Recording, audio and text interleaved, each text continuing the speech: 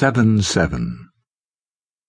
At the height of London's morning rush hour, on the 7th of July 2005, a series of 4 coordinated bomb blasts hit the city's public transport system.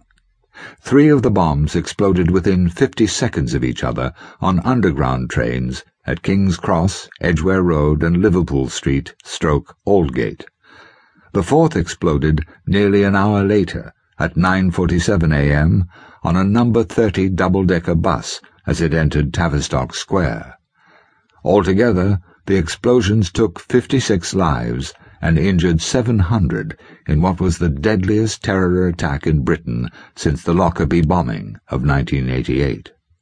While ambulances were still rushing casualties to hospital, a flurry of conspiracy theories started on the internet concerning the attacks, but they boiled down to 2 main ideas. The British security services had advanced warning of the terrorist attacks, yet failed to take action, either because of incompetence or because they wished the attacks to occur to justify the introduction of draconian laws. The bombings were carried out by MI5 themselves as a false flag operation to facilitate the implementation of those draconian laws. The evidence for the false flag op centers on where the bombs were placed. According to the Metropolitan Police, which led the state's investigation, the bombs were carried into London in backpacks by 4 British-born supporters of Al-Qaeda: Mohammed Siddiq Khan, Shehzad Tanweer, Jermaine Lindsay, and Hasib Hussein. Conspiracy blogger Social Democracy Now, however, asserts, quote, "The most damning piece of evidence against the government is the testimony of one of the victims, dancer Bruce Late, who, along with his dance partner, Crystal Maine, was nearest to the bomb when it exploded.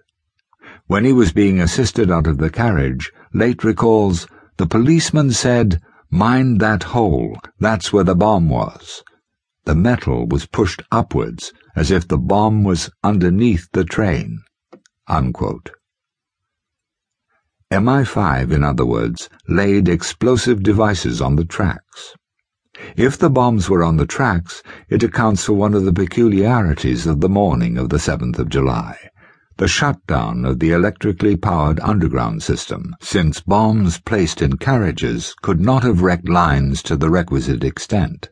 Some conspiracists favor a tweak to the MI5 bomb plot scenario, alleging that the security service subcontracted the attacks to an outside agency. This is generally identified as London-based Visor Consultants, a security risk and assessment company. According to the company's website, quote, "Visor Consultants have been able to support many domestic and global organizations to prevent chaos in a crisis and increase their overall resilience. Our clients include one of the top 7 companies in the US and key departments of the UK government. Making any crisis an abrupt audit rather than a presumed catastrophe has helped many organizations grow as a result." Visor Consultants, by their own admission, were engaged in a citywide operation on the morning of the 7th of July. The company's managing director, Peter Power, told a BBC Radio 5 interviewer that evening, quote, "At 9:30 this morning, we were actually running an exercise for a company of over 1,000 people in London, based on simultaneous bombs going off precisely at the railway stations where it happened this morning. So I still have the hairs on the back of my neck standing up right now." Unquote. He dismissed the similarity between the Visor Consultants exercise and the actual bombings as coincidence.